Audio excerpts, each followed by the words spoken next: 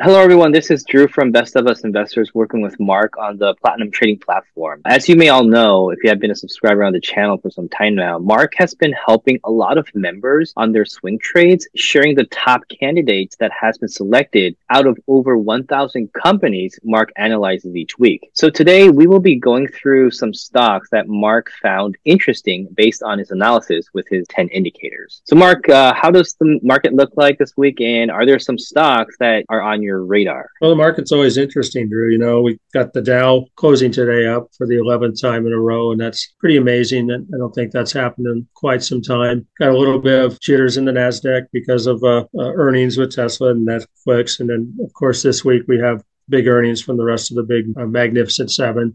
We'll see how that goes. But there's always markets go up and markets go down, and money flows to where the value is. And so that's what we search for on the Platinum channel. And for the most part, we've been pretty good success rate. And probably, we try to teach people what to look for in charts for swing trading and give them a higher probability of success. Again, we're not giving financial advice. We're just teaching a system that I use to swing trade. And I'm very conservative in my trading, and I'm also very risk adverse. So other people, maybe someone your age, would be a little more risk tolerant and take a little more risk, but I don't like losing money. And when I do, I feel bad. But for the most part, since we started this in January, you can go on to our watch list and see our results. It's all there on our paper trading portfolio. So here's our watch list, and this is a learning tool we use. This actually we apply in a paper trading portfolio. The concepts that we teach about moving averages and oscillators and momentum and just simple things on a chart. We don't get too detailed and overloaded, but things that have helped me become a better trader. And you can see when we put a company on a watch list, the price at the time we put it on. This is not a buy price. This is just when we put it on the list, that's the price. And then I'll watch the company, and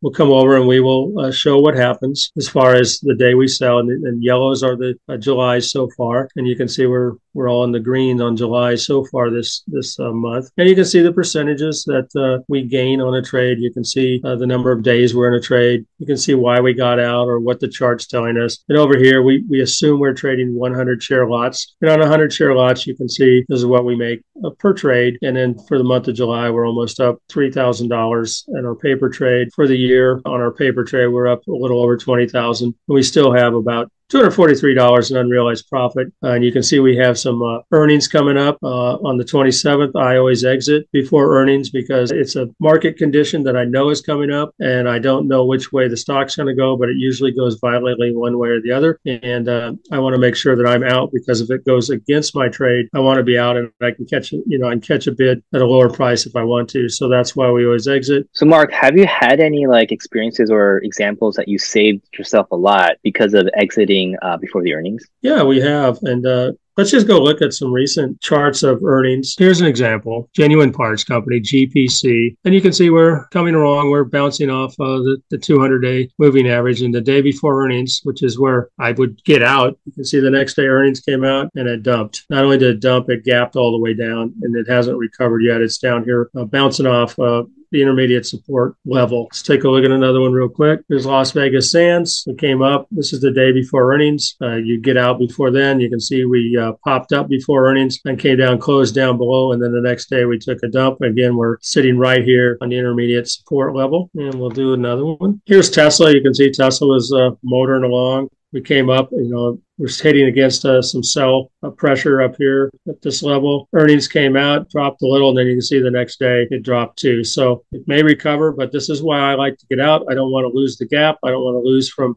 whatever point I've made down to where it's going to end up. And you can see where we are today. We're right finding resistance on the 20. So that's why I get out before earnings. Well, Mark, thank you for sharing that. I think that gave me a lot of insights. I also know that you think of the support and resistance as a very, very important indicator or level. Are there lists that you share in stocks that you're looking into based on your indicators for this week? Oh, absolutely. I mean, I look at several hundreds, if not 1,000 stocks a week and charts. And I document where they are as far as the progression of the stock price in a swing trade position. Stocks go up and stocks go down. So I'm looking for stocks that I've had what I call a dumpster, where the price action is dumped for some reason. That may be because of earnings, it may be because of a downgrade, could be anything. And then I watch that, I put it on a list, and I watch that until it starts showing trends of uptrends, which will make it a better candidate for swing trading. So we have what we call a horizon stock list. Those stocks really have not fully met our criteria for swing trading, which is our trading guidelines, but they're setting up for potential swing trading opportunities. And then we have another list that trades stocks that trade below the 200-day simple moving average, which technically means they're in a bearish mode, but you can make some money on that too if your risk tolerance is a little higher and you set your stops and you watch your support resistance. So here's our Platinum channel. You can see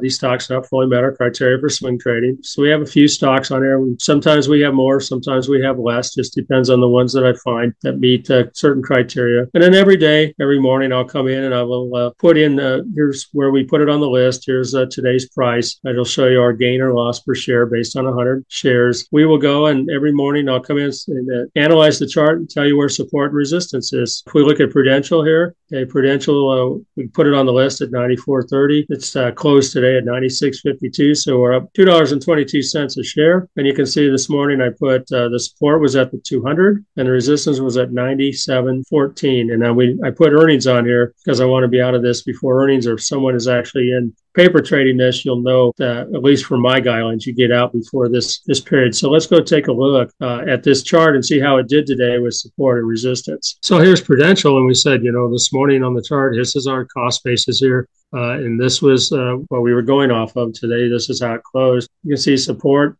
is at the 200 or the 9 now, because the 9 is now crossed positively over. We have a nice running pattern up still. You can see resistance, we said, was up around the $97 level, and you can see we went up and just tagged on that resistance. Now, I use support and resistance for potential tradings, either buying in on support or getting out on resistance. Some people would take some off the table here. You could if you want. Depends on your risk, but you still have the ability to get past these sell orders and come up and get a little bit more before your next resistance level. So that's how Prudential work. You can see how, we take it from this day. I'll give you where support and resistance lines are. We also look down at the MACD. We look at the RSIs. We look at the stochastic. And this is how we see our trades. Okay, here's our stock under the 200 SMA list. And again, stocks trading below the 200-day SMA are volatile, prone to sudden price movements, which can result in significant losses if you don't manage them carefully. Again, these are stocks that look like they have upward momentum that we put on a list every week, and then we track it from the time we put it on the list. And the next week it may be on it again, or it may be off, depending on the progress of the list. You can see this week's list, we're up about 28.92 gain to loss per share. The total gain or loss, you put 100 shares in each one of these at this price here, which is not financial advice. This is just when we put it on a list. This isn't a buy list. You'd been up about $2,800.